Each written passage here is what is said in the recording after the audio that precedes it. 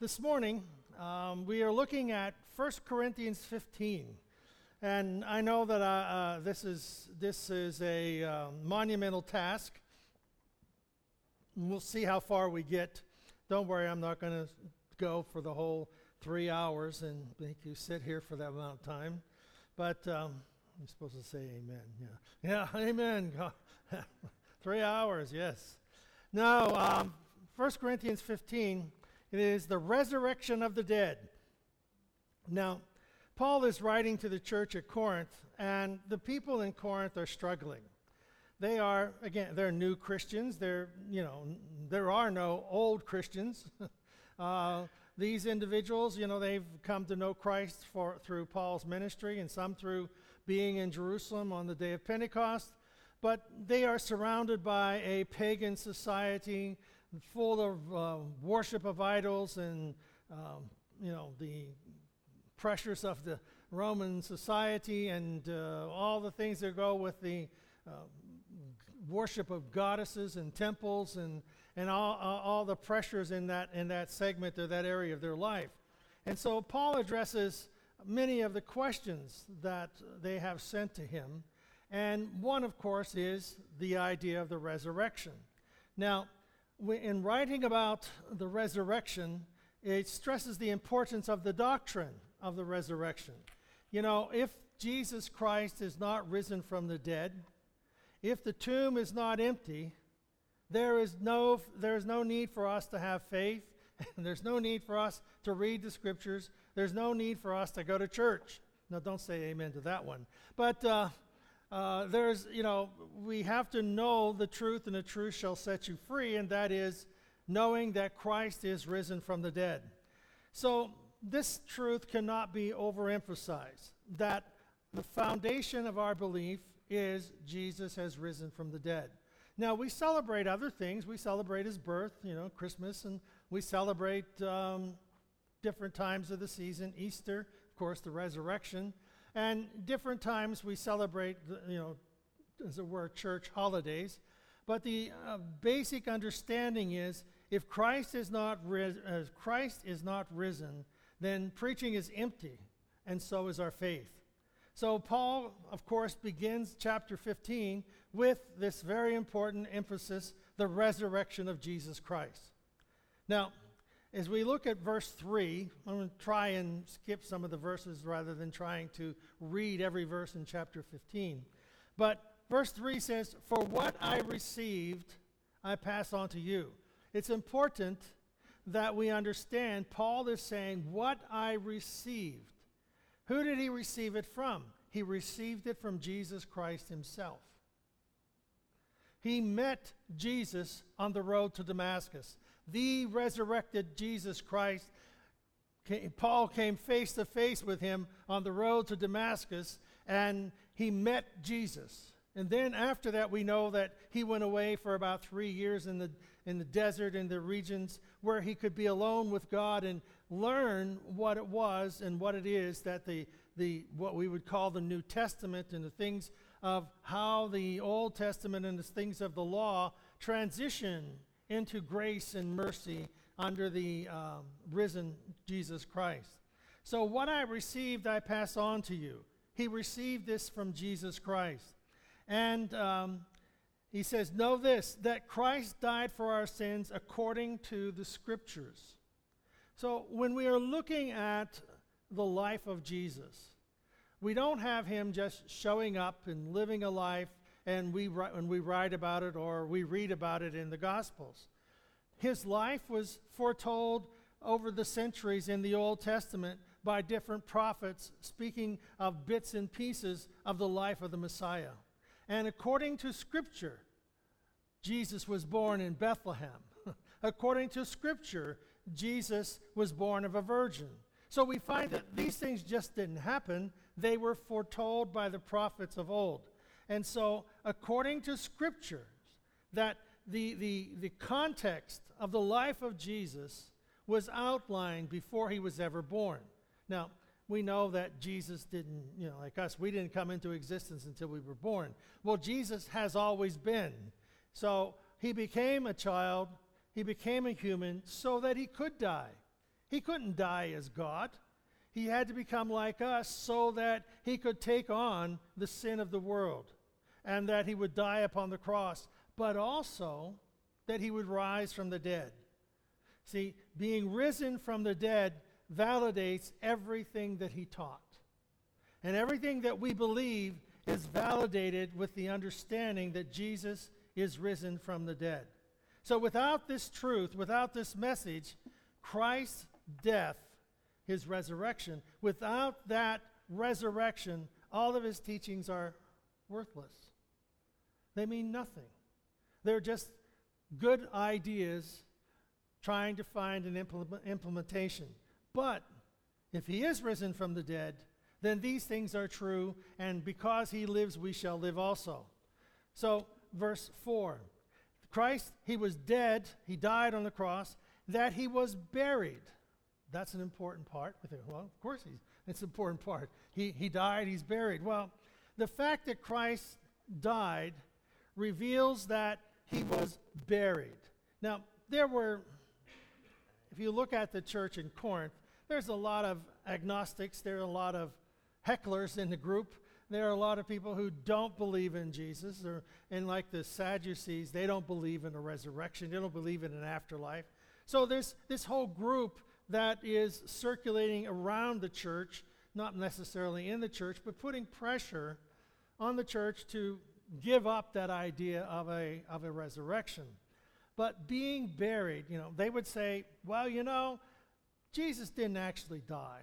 They probably took him off of the cross before he was dead, and he somehow recovered, and they want to call it a resurrection. Well, if you look at the horrendous beating and the spear stuck in his side by the Romans weren't going to let him off the cross unless he was dead. And then he was buried. So he was placed in a tomb. He was buried.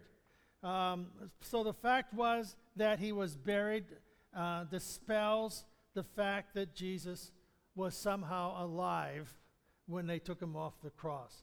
See, at the time there were a lot of opponents to Christianity, and they tried to find any little crack, any place that they could to try and throw, as it were, a wrench in the cogs, trying to find a place where they could derail Christianity. But we find that he was buried, in verse 4 again, that he was raised on the third day. He was raised permanently and forever. He was raised by the Holy Spirit, by the Father, by himself. He himself is God. And so Romans 8:11 says, and if the spirit of him, it's important, if the spirit of him who raised Jesus from the dead is living in you, he who raised Christ from the dead will also give life to your mortal bodies because of his Spirit who lives in you. Our focus and understanding of the resurrection, our resurrection, is that the Spirit of Christ, who is risen from the dead, lives in us. And because he, the Spirit of life, is life living in us, we will live. We will have the resurrection. And verse 4, again, the third part of it says that he was raised on the third day according to Scripture. Now, I remember years ago when I was young, I would say, okay, well, it says 3 days Jesus was in the tomb. And I said, well, it was Friday afternoon, then Saturday and Sunday morning. That's not 3 days. But in the Jewish sense of counting days, Friday afternoon, Saturday, and early Sunday morning are 3 days. And so Jesus was in the tomb for 3 days. And he was there, and he, according to Scripture, that he would be laid in a borrowed tomb. See, all of the things fit together and put together a context of what Jesus is giving to us through the resurrection. And Paul is trying to emphasize this to the church at Corinth. They have people who, these are relatively new believers, and they don't have a clue as to the importance of this. And so Paul then is putting it together and putting this in front of them, that Jesus Christ is risen from the dead. Verse 5. And that he appeared to Cephas. Now, when you think about Jesus rising from the dead, do you ever think of it in the context of how many people? No, he probably appeared to the disciples. He probably appeared to 2 or 3 others. Well, it says that he appeared to Cephas, then to the 12, and after that he appeared to more than 500. So the resurrection of Jesus Christ was not in the corner, hidden in a away from society thing. It was very much prevalent and very much a part of the early church. The belief that Jesus was risen from the dead is the foundation of the church. And these who are believers in Corinth, they have this understanding Jesus is risen from the dead, but they haven't got all of the package, they haven't got it all packaged together in their faith. So more than 500 of the brothers and sisters at the same time, and most of whom are still living, Paul tells them. You want verification? Most of these 500 are still alive. We can go talk to them. Though some have fallen asleep, and the word asleep, I always tell people, you don't tell children that, whenever you die, it's like going to sleep. It's like, okay, I'm not going to go to bed. I'm not going to sleep. I go to sleep, close my eyes. God's liable to take me home, and I don't want to leave just yet. So the idea of sleep is something to be awakened from. So those who have died and yet to be awakened from, then he appeared to James and then all the apostles, and last of all he appeared to me as one abnormally born. The road to Damascus. So Paul establishes here in these verses, these first few verses, the resurrection of Christ, the most important part of this chapter. Now, again, they were questioning, is there a resurrection? Can there be people risen from the dead? How can that be? Well, let's go on to the second part, verses 12 through 19. There is our hope in the resurrection. So, the resurrection of the dead, there are, if we look at these next verses, there are 6 disastrous consequences if we do not believe in the resurrection of the dead. Verse 12. But if it is preached that Christ has been raised from the dead, how can some of you say that there is no resurrection of the dead? Okay, Paul's answering the question. People in the church in Corinth are saying there's no resurrection. And Paul's saying, how can you say that? And he's outlining for them the consequences of that type of a belief. If there is no resurrection of the dead, then not even Christ has been raised. So they're talking in the sense, there's no such thing as a resurrection. Well, if there is no such thing as a resurrection, Jesus isn't alive. Then verse 14. And if Christ has not been raised, Paul says, our preaching is useless. It's in vain. What we are talking about doesn't mean a thing. And then it goes on, and so is your faith. So our preaching is in vain. Our faith in Christ is useless. It doesn't mean or amount anything. Again, these are people who are saying and challenging the fact that there is a resurrection. All the witnesses of Christ's resurrection are liars. The 500 and the apostles and the others that Jesus appeared to, all of them are liars if Jesus is not risen from the dead. We are found to be false witnesses about God, for we have testified about God that he raised Christ from the dead. Verse 16, for if the dead are not raised, then Christ has not been raised either. So you see the ramifications of this throwing out a thought, there is no resurrection. Well, no, there has to be. Then the fourth ramification is no one is redeemed from sin. If Jesus isn't risen from the dead, you can't be saved from your sin. The fifth one, all former believers have perished. All those who have believed in Christ and died in their belief, they're not going to heaven. They've perished. They're dead in the grave, with no hope. And finally, Christians are the most wretched, contemptible people on earth. We are the most, of all people, we are to be pitied more than any others because we would believe in something that doesn't exist. So that's what Paul's putting out here to those individuals who said, there's no resurrection. So Paul puts it in that perspective. So we have the resurrection of Jesus Christ. We have the hope of our resurrection. And we have now the order of the resurrection. How is all this going to take place? Is there an order to it? Who's going to go first? Well, I know that the church down the street is going to go to heaven first. Do you know why I know? It says the dead in Christ shall rise first. Notice I didn't say any church, because they're not here to defend themselves. That's a joke. All right, a little humor in there. Now, if you want to get somebody, say, I hear you're going to heaven first. Oh, yeah, the dead in Christ, they're going to rise, You're dead. Verse 20. But Christ has indeed been risen from the dead, the first fruits of those who have fallen asleep, those who have entered the state of, their body is dead, but there's going to come a day in which it is resurrected.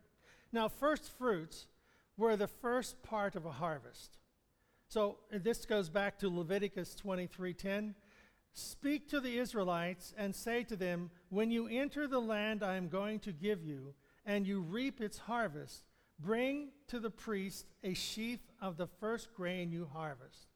So, that's when it talks about tithing and giving. It's of the first. So we talk at this, it's like the first fruits is, I went out to harvest in my field, and here is the first grain that I have harvested, and we bring it and they were to bring it to the priest and offer it as a sacrifice unto God, being thankful for what God has given them even before they have harvested.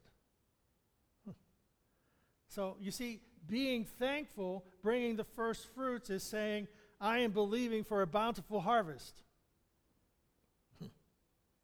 See, we're going to wait till I have a harvest, then I'll see if I'm thankful.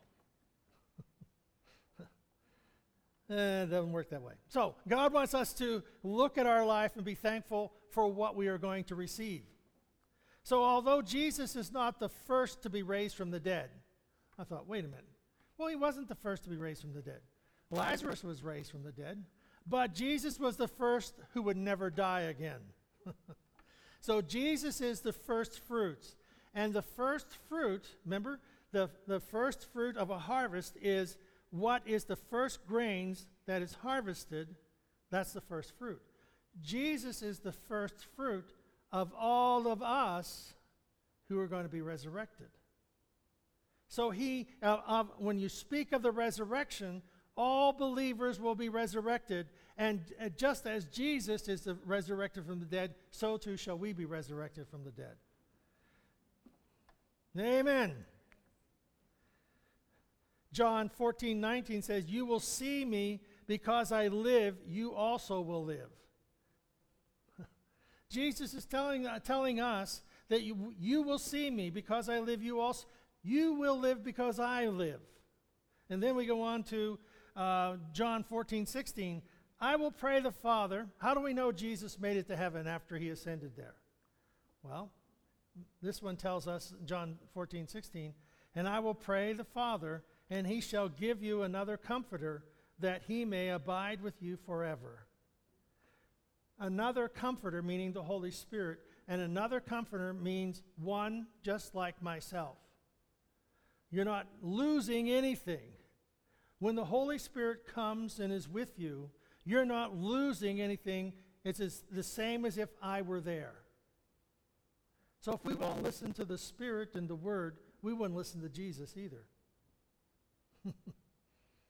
We don't want to think about that too long. Verse 21. For since death came through a man, Adam, in the garden, death came through a man, the resurrection of the dead comes also through a man. For as in Adam all die, so in Christ all will be made alive. So Paul's trying to get us and trying to get people to understand that we have an earthly heritage. We know people die. Why? Because our bodies die. Well, we know Jesus, he was crucified, he died, but he rose again. So in Christ, we will all be made alive. The order of the resurrection is Christ first. The first to be risen from the dead, never to die again, is Jesus Christ. Verse 23. But each in turn, Christ the first fruit. See, we talked a little bit about that. The image of the first fruit is followed by the explanation of the unity of Christ with humanity. The unity of Christ with you. You know, we did that in communion. You know, do this in remembrance of me. This is the blood and the blood and the body of Jesus Christ. The unity of Christ with the believer.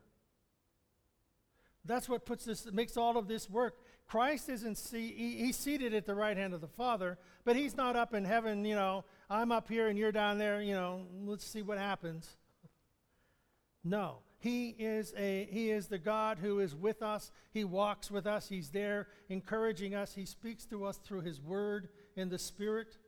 So the first fruits must be a sample of the same kind. A sample of the same kind. Jesus resurrection is the same kind of resurrection that we will have. The resurrection of Jesus Christ, he is the resurrection and the life. We will be of that same kind. Verse 23. Then when he comes, the return of Christ, those who belong to him, then the end will come. Now, in this little section of verses here, we have squeezed in these verses all the end times. But the book of Revelation is within these couple of verses. And, you know, it just kind of squeezes it all together and says, then Christ will return and the tribulation and the end will come. And when he hands over the kingdom of God to the Father, after he has destroyed all dominion, authority, and power. So it's like, boom, we've got the tribulation period and we've got the 1,000-year millennial reign. We have all that stuff just stuck in these couple verses. Then verse 26. The last enemy to be destroyed is death. You see, there are a lot of other things, sins and sins and evil and whatever in our world. But the last enemy is death. The resurrection. The trump of God shall sound, the dead in Christ shall rise. We which are alive and remain shall be caught up to meet him in the air. It is the resurrection. So no more will people die. All that are raised up will live forever. There's no dying again. And the effects of sin, the effects of that rebellion against God would be forever ended because he is victorious over death, hell, and the grave. Death is here personified as a tyrant, exercising the power over the human race, that people die. Well, death is destroyed. Verse 27, for he has put everything under his feet. If you want to give this story, right? If you want to give the devil a message, write it on the bottom of your shoe. He is under your feet. And it isn't because you're so special, it's because Christ in you is the power and the resurrection and the life. You know, all the demons in hell know who Jesus is. They're terrified of him. We're just trying to figure it out. We're trying to get our soul and spirit in connection and bring harmony and peace to our own hearts and lives, where God is at work in us and where we understand the Scriptures to give his peace and his love to us. So, verse 28. I'm going to read this from another translation. It seems a little easier. Nevertheless, when everything created has been made obedient to God, then shall the Son acknowledge himself subject to God the Father, who gave the Son power over all things. Thus, in the end, shall God be holy and absolutely God. So, when all things are subdued, Jesus Christ is the one who is subduing them, because it is through Christ he has come to conquer death and to give to us the life that is in the Spirit and the life that God has wanted us to have from the very beginning. God created us to be his friend. God created us to walk with us, as Adam and Eve in the garden come and walked in the cool of the day. Sin is what separated us, and Jesus is the one who has bridged the gap. He is the go-between. He is the bridge between heaven and earth, the heaven in our life. Verse 29. Now, if there is no resurrection, what will those do who have been baptized for the dead? Now, when you read that one, it's like, whoa, the baptism for the dead. You know, that sounds like, and there is a religious group that they go through the genealogy, and the person will be baptized for those who are already dead, so they can get to heaven. Well, it doesn't necessarily mean that.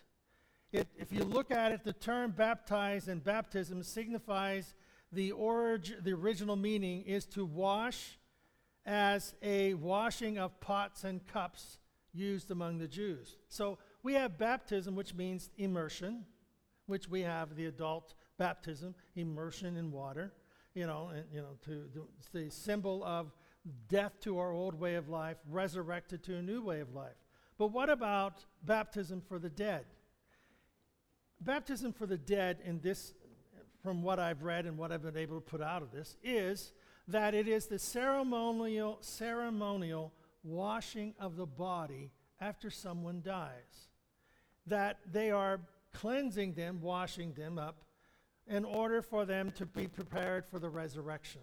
Now, we know they're going to decay and the body's going to go away and all that, but it was a rite that they did as Christians, a ceremonial washing in order to cleanse them. You know, in hospice, a patient dies, the nurse or the staff or someone, they're often, almost always, they will wash the body.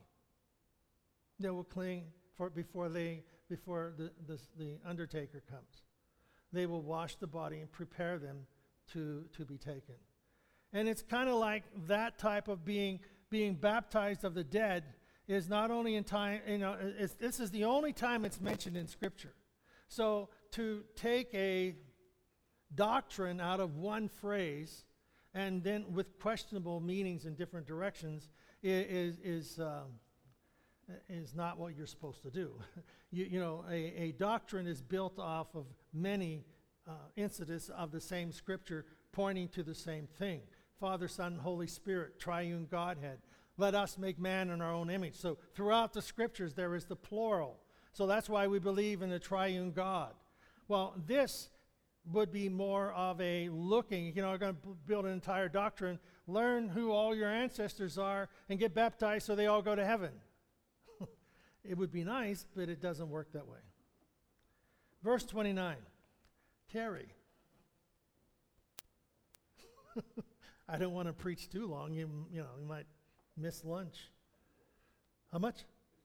It's close. I mean close. I'm close to being done, or is it? Oh, I'm close to being done. Just wanted to make sure I was close to being done, all right? No, that's all right. What's that? Turn you over. I'm close to being done, yeah?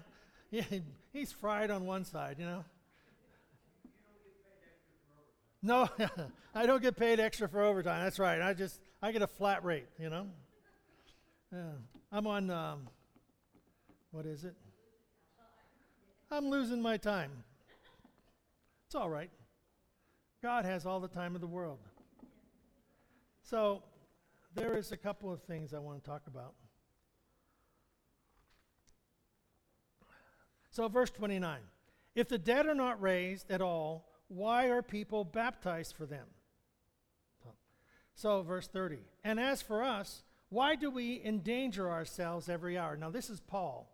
And he is writing to the Corinthians and saying, if there's no resurrection, why am I putting myself in danger every time I come to visit you guys? Why am I going through all of this when people are trying to kill me and I'm fighting with animals and beasts in Ephesus?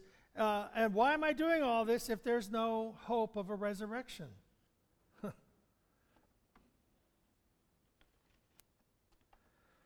So, is there merely a idea that if there's no resurrection, Paul's saying, I'm not going to do this anymore. But there is a resurrection, and I'm doing this for the good of all of you and for the message of Christ. Now, verse 33. Now remember, the Corinthians are having many difficulties. They are listening to the wrong messages from the pagans and from those of Pharisees and Sadducees, about there being no resurrection. And verse 33 says, do not be misled. Bad company corrupts good character. I need to put that on a wall somewhere. Bad company corrupts good character. And then he says, come back to your senses as you ought and stop sinning, for there are some who are ignorant of God. And I say this to your shame. So he's telling them, you guys have not been paying attention, and it's to your shame that you are hanging around with bad character. So, awake, verse 34. Awake. This is the declarative statement that Paul is saying to them. Awake to righteousness. Awake signifies arise from your confusion and your overindulgence. Awake from your boredom. Awake from the stupor of drugs and strong drink. Awake from the inability to think clearly. So Paul is telling them, stay away from bad company and wake up and look at what you're doing. Awake to righteousness. That means awake to the things that God wants to do in your life. That's the righteousness of Christ. Awake to the resurrection. Well, we're just going to have to pick up next week with a resurrection of the body, and we're going to have to pick up for the rest of it. But I want us to know that the resurrection of Christ, he is raised according to Scripture. So the coming of Jesus was not just a fluke. It was not just some guy showing up at a period of time. Everything, the script for his life was foretold through many of the prophets of the Old Testament. His death and resurrection were foretold. So we need to awake to the righteousness of Christ. Because he lives, we shall live also. Our hope in the resurrection is that if Christ isn't risen, our faith is in vain. But he is risen, so our faith is real. The order of the resurrection, first fruits. Jesus is the first fruits of kind. We are the rest of the harvest. And so shall we be like Christ, who is risen from the dead. We will be raised from the dead. In the moment, in the twinkling of an eye, the trump of God shall sound, the dead in Christ shall rise. We which are alive and remain shall be caught up. We will be changed in the momentary. In the twinkling of an eye means as fast as it takes for the thought process to go from your brain to your eyelid, you're going to be changed. That's how quick. So when Jesus comes, which is, with all the things going on in our world, there was an advertisement on the other day that the guy was saying, now I don't know if it's true, so I'm just saying it was an advertisement, that the world money system is starting to be inaugurated, and that he wants to set you up with an account that will not be sucked into the world money system. And I was thinking, how does he even know that? Because that's what the scripture says. One government, one world, one thing. That's setting things up for the Antichrist. Jesus is coming back. And his return is sooner than we think. So let us be ready. Let us awake. Awaken from whatever it is that has caused us to kind of lull away from our relationship with Jesus. Thank you, Lord, for your word and the life that you give us. We thank you for the strength that is ours through Jesus Christ our Lord. We thank you for the Holy Spirit that speaks to us through the scriptures, impresses upon our hearts and minds the truth that we live by. And God, you give us the power and the strength to focus on what you want us to do. Lord, we pray. We pray for you to be with us now. Lord, calm our hearts and minds. Give us peace of mind and heart. Give us strength to do what is right in your sight. Give us the wisdom to understand and know the difference. Help us, O Lord, to be at peace with you, be at peace with ourselves, be at peace with one another. Because, Lord, perfect peace comes from you. So, Lord, we give our life to you. Our sins, we give them to you, and you forgive us. And if we are right with you and heaven is our home, what else is there to worry about? So give us guidance and peace and strength. We pray these things in the name of our Savior, Jesus Christ. Amen. And the word of the day is awake. Awake. Amen. God bless you. We're going to pick up the resurrection next week.